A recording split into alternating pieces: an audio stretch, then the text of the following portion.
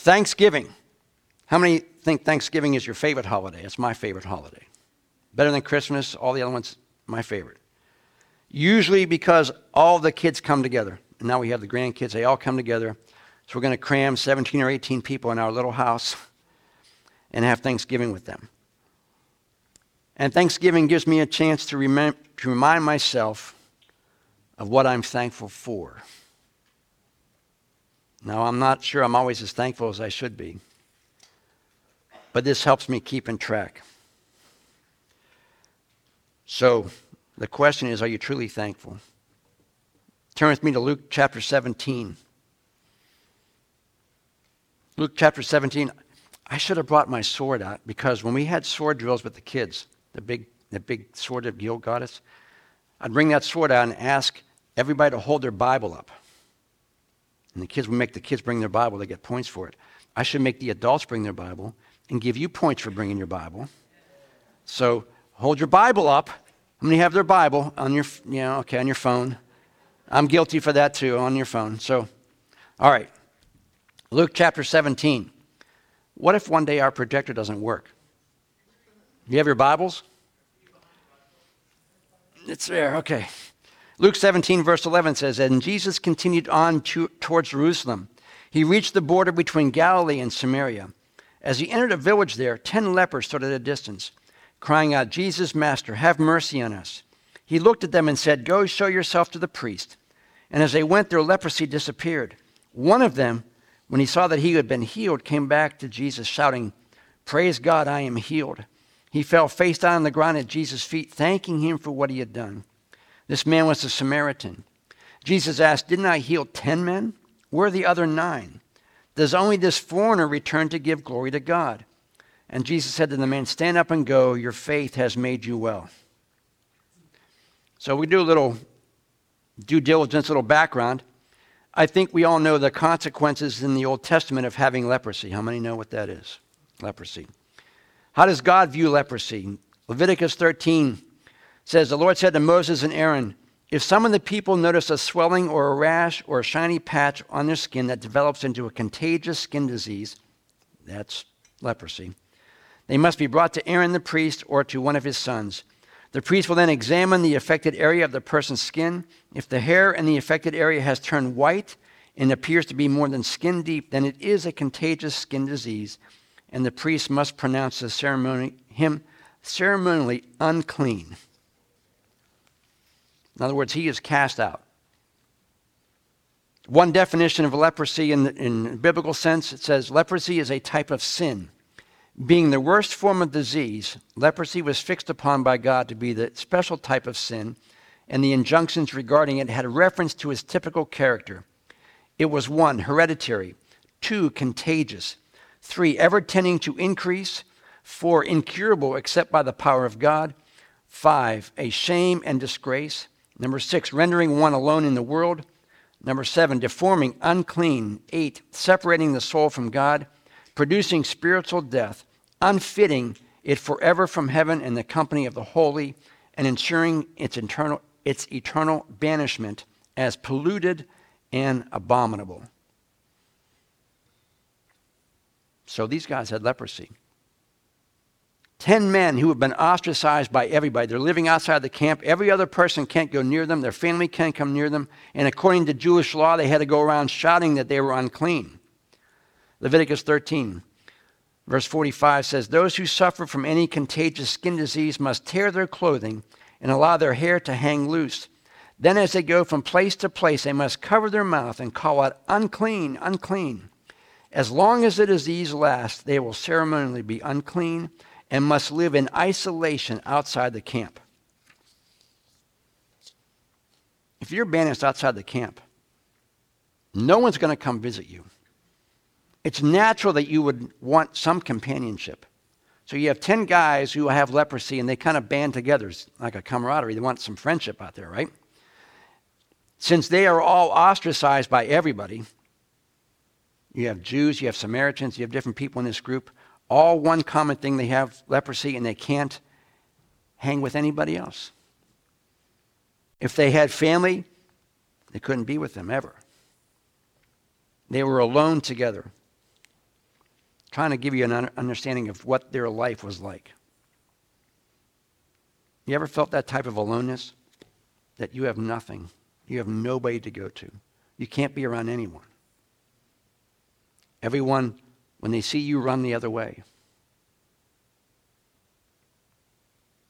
Nobody around you who really can care for you because they weren't able to.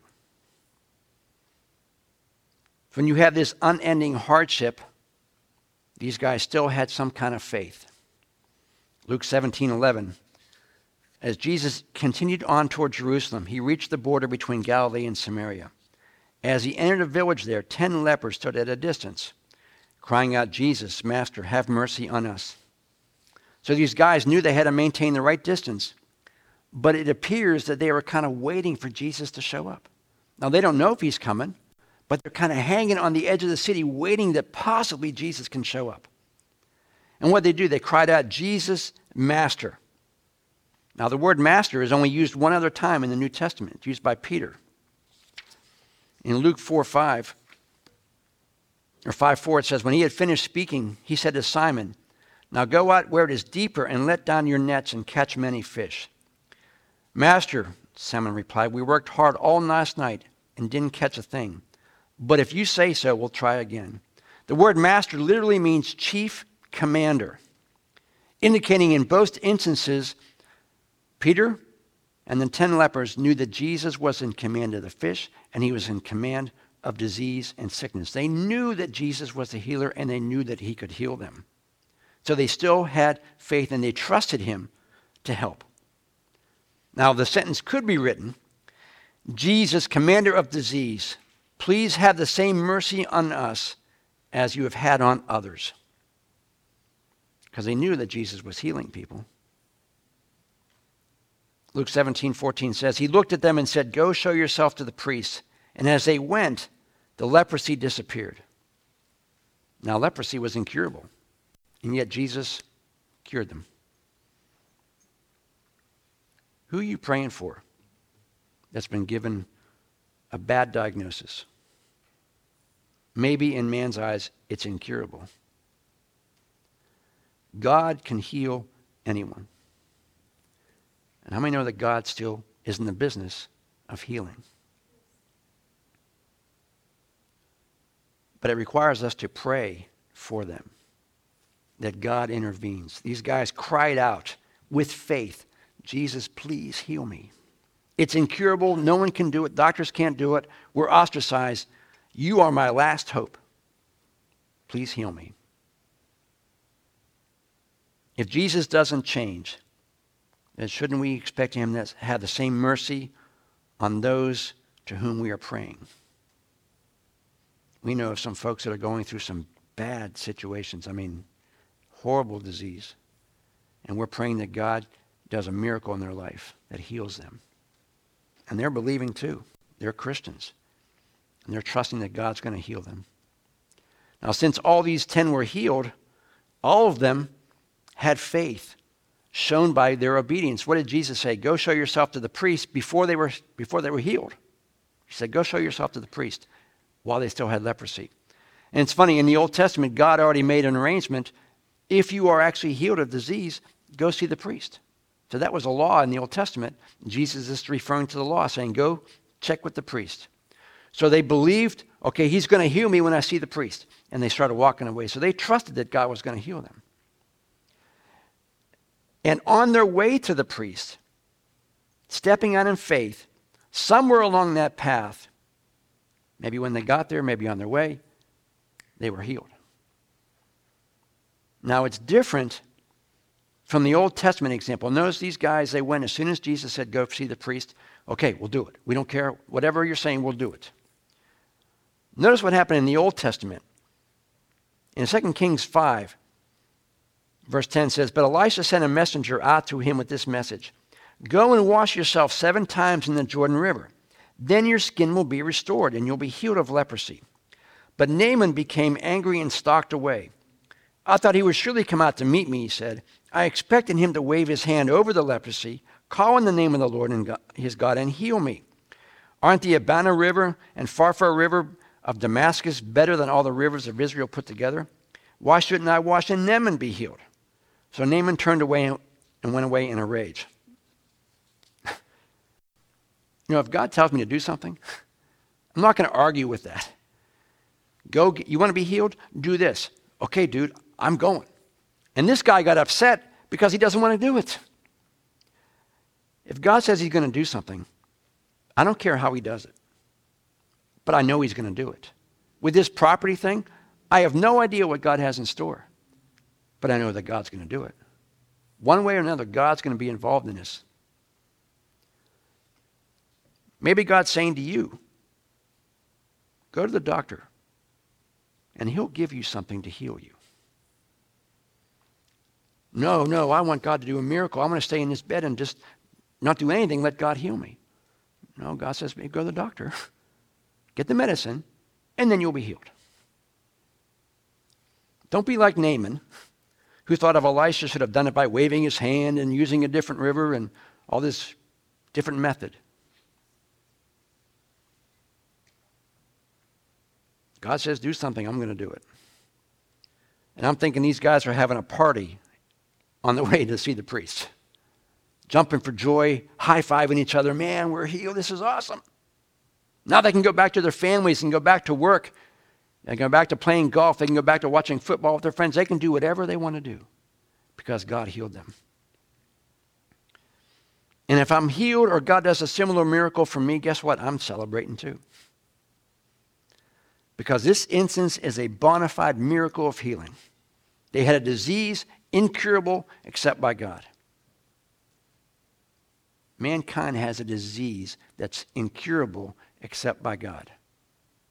How many know what that is? Sin.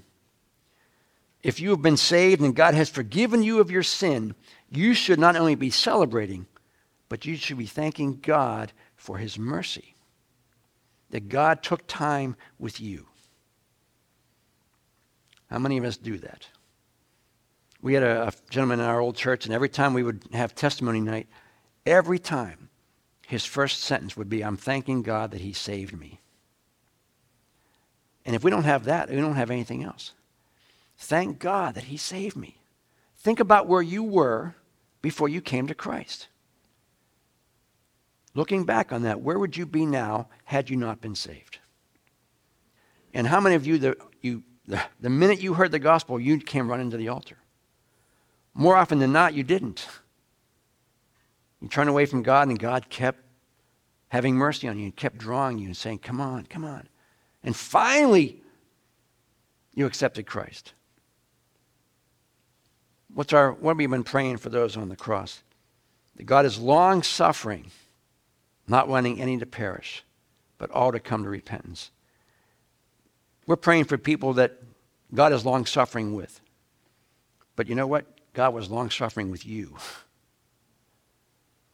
How many times could God have said, okay, I'm done with that guy. I'm done with her. I've given them multiple opportunities, and you know what? No more. But God didn't do that. God kept drawing you. God kept wooing you. God kept telling you how much he loved you, and finally, you believed it. And for that, every day we should be thankful that God saved me. Or now, if you've been a Christian long enough, do you take that day for granted? Well, I've been saved for 30 years. You know what? Well, yeah, you're saved for 30 years. Thank God that God saved you 30 years ago. Or what would have happened in these past 30 years? Luke 17:15 says, one of them, when he saw that he was healed, came back to Jesus shouting, praise God, I'm healed. He fell face down on the ground at Jesus' feet, thanking him for what he had done. This man was a Samaritan. So if this is a representative sampling, 10% of believers are thankful for what God's done for them. How many of us are thankful no matter what is going on in your life or what is going on in the world? Now, we had a disappointing election a couple weeks ago. Are you thankful that God's in control? Are you thankful that we still live in a great country? 1 Thessalonians 5:16 says, most times be joyful. Pray occasionally. It says, always be joyful. Keep on praying. No matter what happens, always be thankful. For this is God's will for you who belong to Christ Jesus. How many pray for God's will? God, what's your will for my life? What's your will for my life? There it is. This is God's will for you, pretty plain. Always be thankful. I'm going to read an excerpt from an article by Calvin Miller. He says, I once sat down with a missionary couple in Costa Rica who obviously were living on a shoestring. I studied the very meager table as we sat down. As the host said grace, his prayer swelled with such gratitude over God's abundance that I was tempted to open my eyes to peek and see if there was something on the table that I had missed. I had missed nothing. It was not what was on the table that really produced gratitude, but because of his Christian gratitude was a way of life. In other words, this missionary couple had very little food, but they were praying with such gratitude for God's blessing upon them. And I imagine that every table is going to be just overflowing with food in a couple of days. More food than we can eat in a week. And how many people don't have anything to eat? Are we thankful for what God gives us? Yeah, prices are higher. It costs more. But you're eating. You still have food. Luke 17:17, Jesus asked, didn't I heal 10 men? Where are the other 9? Does only this foreigner return to give glory to God? And Jesus said to the man, stand up and go, your faith has made you well. You would have thought that all 10 would come back to thank him. But it all appears they were too busy with their blessing.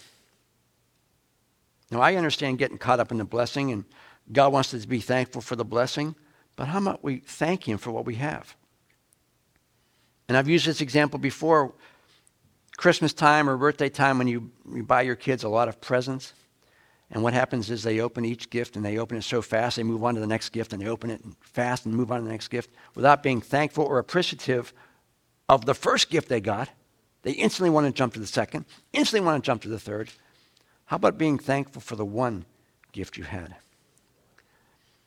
I remember when we were kids, we didn't have a ton of money, and I was probably 6 or 8 years old, and my dad and my mom, for Christmas, they bought us, at the time it was a big reel-to-reel tape deck, and it was, electronic equipment and all this nice stuff. Man, this is like awesome. And like 3 or 4 days later, we come back to play with it, and it's gone. And we said, where'd it go? They said, well, we just took it back. We wanted you to be excited the day you opened it, and we took it back. I'm like, but notice we didn't come back to it the right next day. It was like 3 or 4 days later, we're looking for it. So how thankful were we that we wanted to play with it instantly, that they just took it back? God wants us to be thankful for what we have, or you know what? God's going to take it back. Think of the providence for these guys. The providence of God in their healing. It wasn't just a one-time thing. God had to set everything up for it to happen. Jesus actually had to be in their vicinity. He could have been anywhere, but he was right there. He could have been miles away. And since they couldn't go into any populated area, the chances of meeting him were very slim. But he was right in their area, right where, and close enough that they could call out to him and him hear them. Jesus actually heard them since they were, the Bible says, a distance away. He could have been talking with his disciples. He could have been when there was a lot of noise. Not only were they in the right place at the right time, they were able to speak in such a way that over the distance, Jesus still heard them. He showed them love and mercy, and he could have just ignored them. Lepers were people to be shunned, and they ignored. He could have said, I'm not, they're lepers, can't be near them. And he could have walked away. These guys asked for mercy, not sure if they actually meant mercy to be healed or just someone to care about them.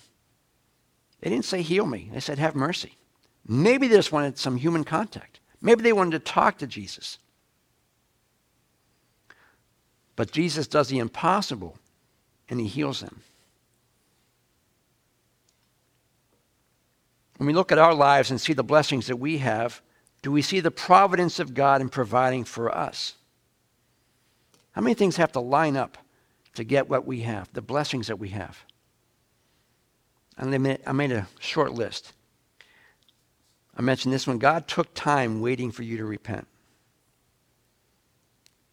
God had you in the right place at the right time to hear the gospel and be saved. God orchestrated events in your life to make you willing to listen.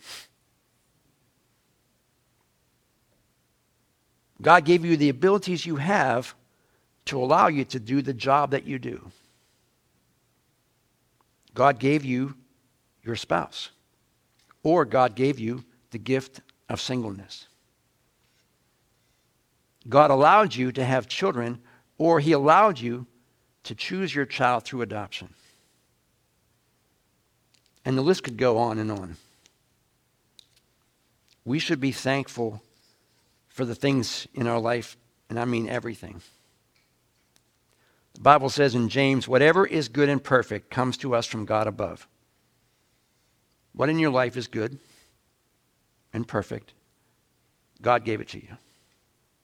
You may think you have earned it, you may think you have worked for it, but God gave you the ability to do that. Just like the song we sang, everything we have from the very breath we breathe and the ability to even get up in the morning to the bed we sleep on, because God gave it to us. God allowed us to have it. I don't know why, but on Thursday and Friday, I woke up with that last song ringing in my head. You ever wake up with a song in your head and you're like, where did it come from? I kept singing that verse. Thanks very much for that. It kept ringing all day through my head. So I guess God wanted me to understand that. Verse 17, Jesus says, didn't I heal 10 men? Where are the other 9? Now, where do you suppose they went? The Bible doesn't tell us, but I'm kind of thinking they didn't forget about the disease, and they probably remembered how miserable their lives were. It says they went to the priest, but one guy came back to Jesus before he went to the priest. The 9 followed the law. The one guy realized the grace of God. The 9 were declared clean by the priest. This one guy was declared right with God. Verse 19 says, and Jesus said to the man, stand up and go, your faith has made you well. The word literally means your faith has saved you. It's the same phrase that Jesus used when he's talking to the woman who anointed his feet. In Luke 7:50 it says, and Jesus said to the woman, your faith has saved you. Go in peace. Are you thankful for the faith that you have that saved you? How many have heard the expression, first world problems? First world problems, we kind of mean it as a joke. And it's a joke about what we complain about. My phone is dead. My battery's dead. First world problem. My cable went out at home. I can't watch TV. First world problem. I can't get online. First world problem. These are things that 90% of the world wouldn't understand as a problem. When we complain about things, we are showing our ingratitude or a lack of thanksgiving for what God has given us. You ever give someone a gift and they complain to you about the gift you gave them? I really didn't want this. I wanted something else.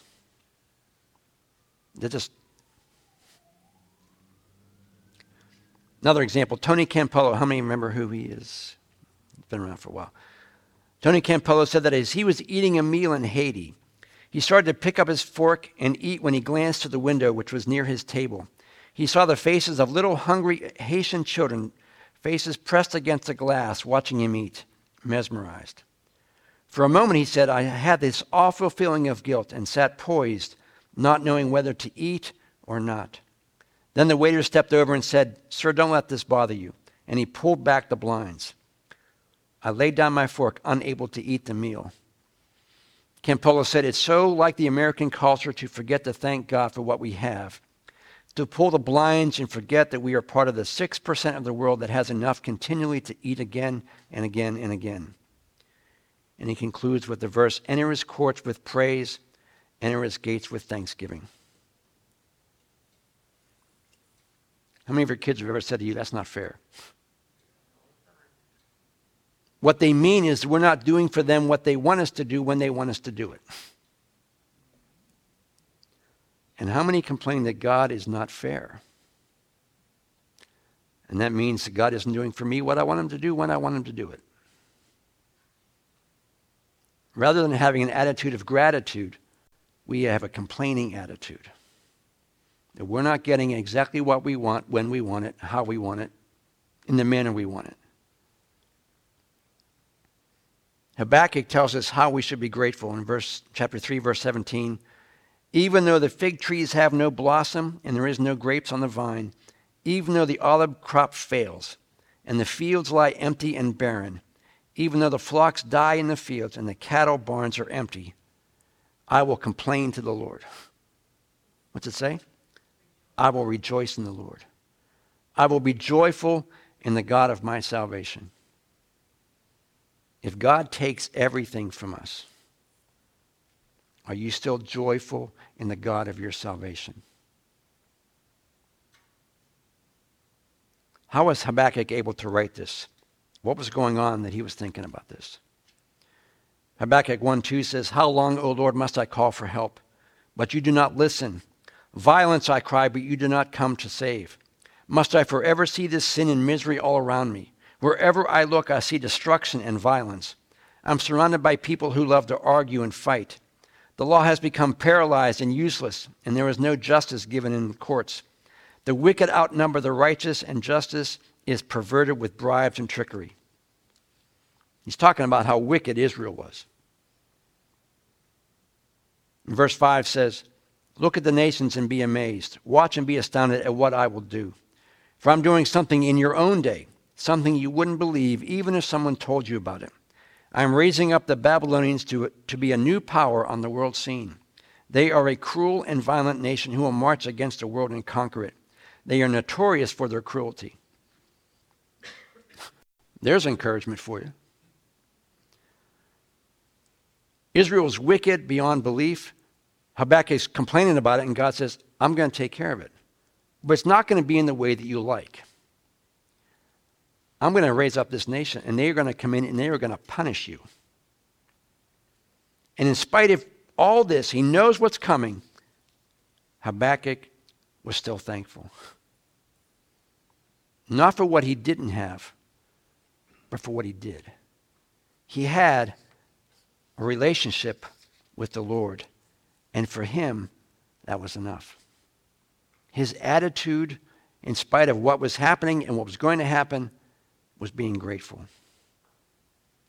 Grateful that he had a relationship with God and that God would be his ultimate Savior.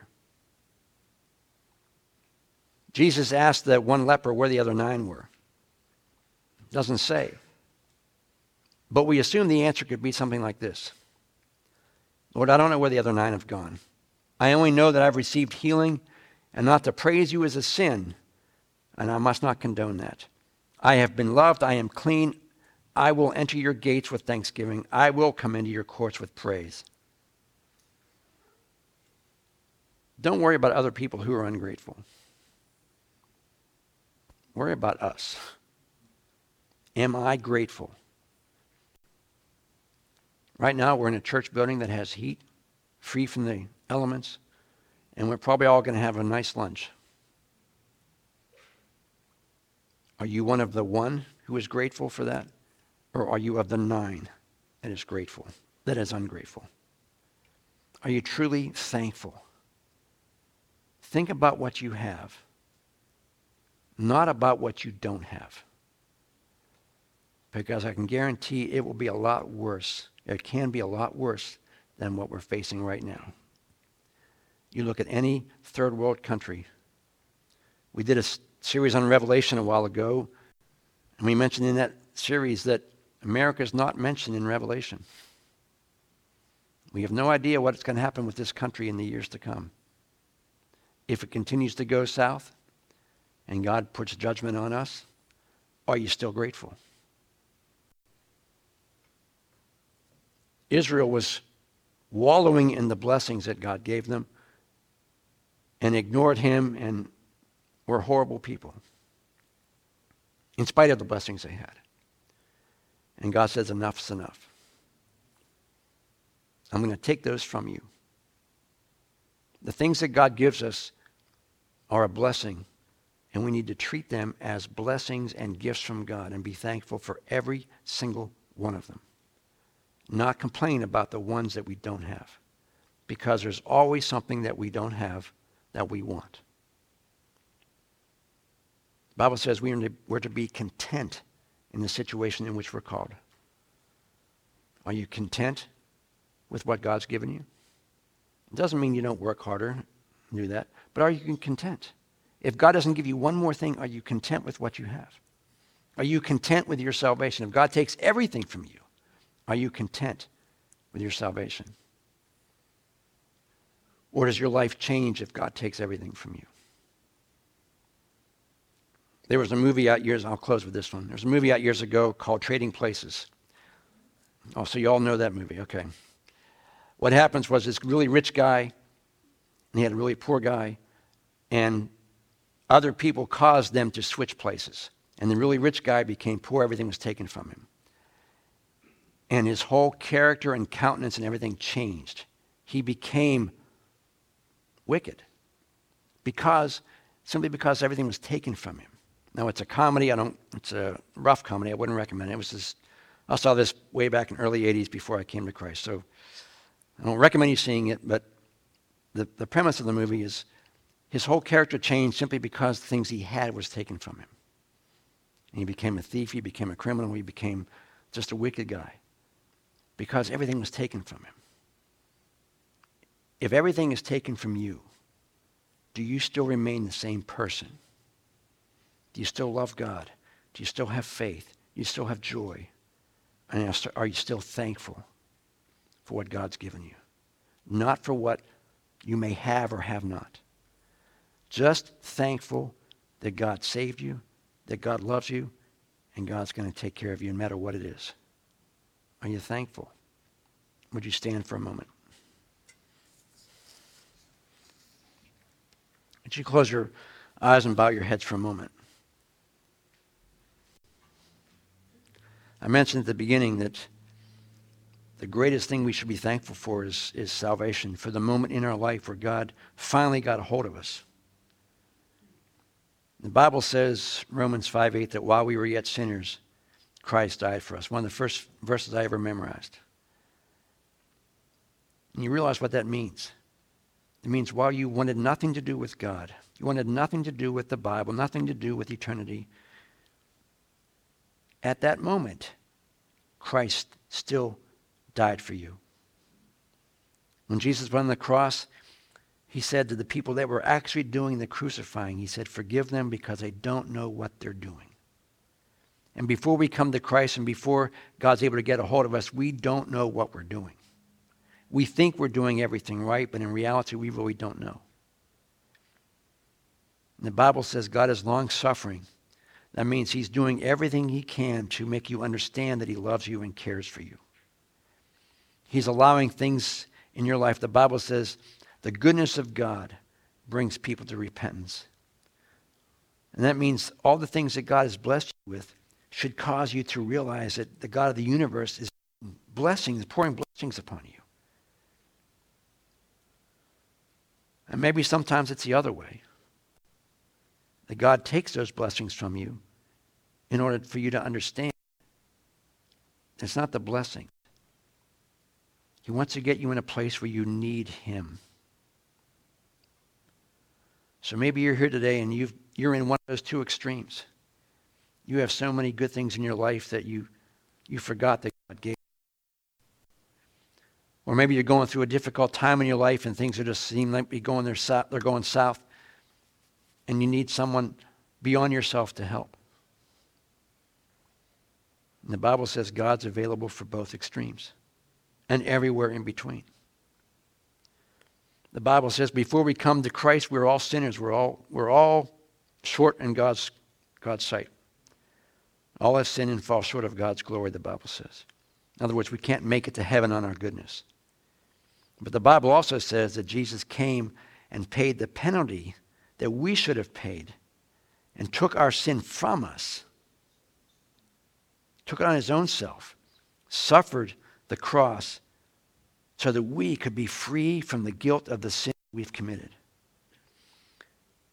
Now the Bible says to those who receive him, it doesn't apply to it's offered to everybody, but it only applies to you if you receive it. The Bible says, as many as receive this, did he give the power or the authority to be called children of God. You're only a child of God if you accept God's free gift.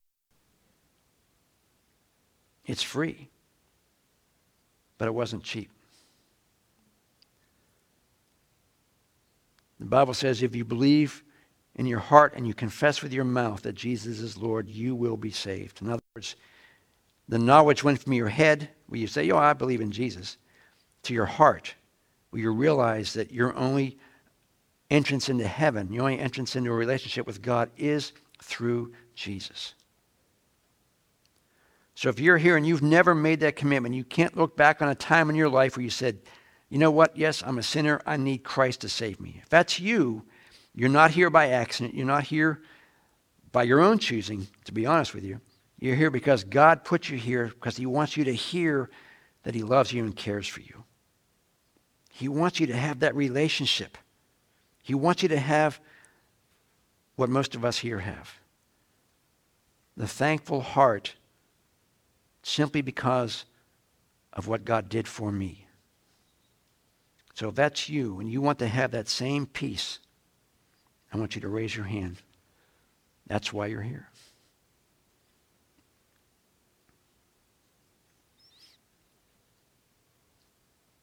Father, we do thank you for your goodness. And we are thankful, thankful, thankful people. This season's going to get busy. Help us to keep our minds focused on you. When we sit down to eat on Thursday with our family, help us to be thankful for our family, for the food we have, for the relationship we have with you. Help the whole day to be not stressful, but to be walking in an attitude of gratitude the entire day, living in joy because of our thankful heart. So, Father, I just commit each person to you, and I pray your blessing upon them this season. And as we get into the Christmas season, Father, help us again to focus upon you and not everything around you. So, Father, fill us with your Spirit. Allow us to realize how much you love and care for us, and help us to be thankful for the blessings you've poured in our life. So, Lord, we just ask all these things in Jesus' name.